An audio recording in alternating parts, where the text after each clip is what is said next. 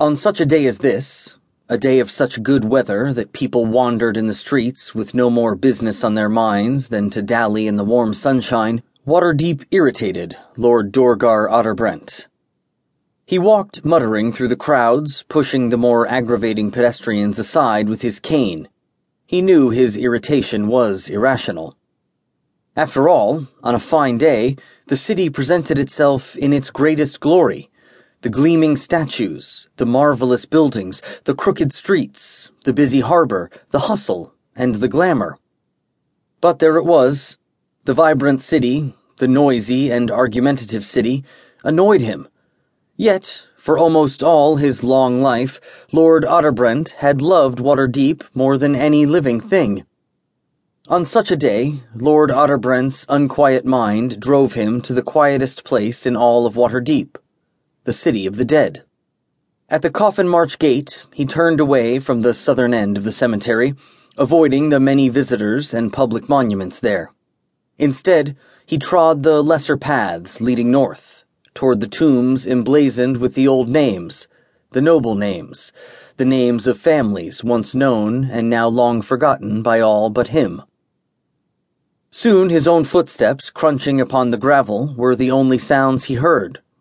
Oh, if he concentrated, there were the indistinct whispers that always filled the air in that silent place, but the sun was bright overhead, and the shadows were driven into hiding beneath the bushes or in their graves, and he had never been afraid of ghosts. At last he reached the tomb he sought. He unlocked the bronze door. A slight rustle stirred in the dark, and a whiff of rose oil, faint as the memory of a dream, issued forth.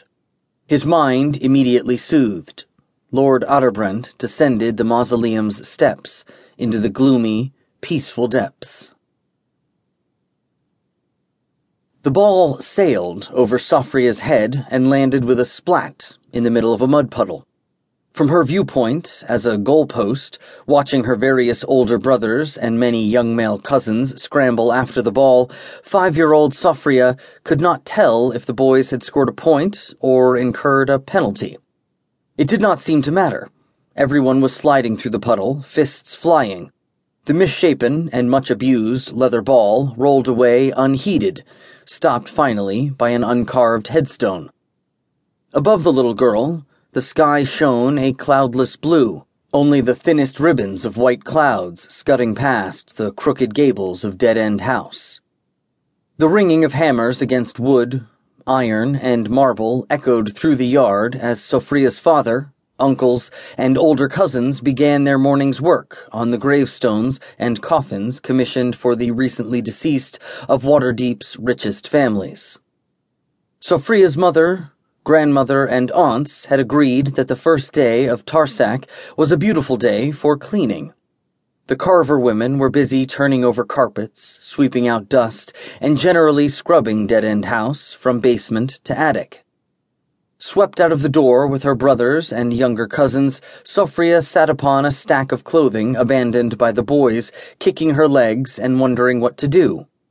After designating her as a boundary marker in one of their endless ball games, Sofria's older brothers had told her to stay put and don't follow us. An instruction she heard so often as the youngest member of a large and mostly male family that she forgot it immediately.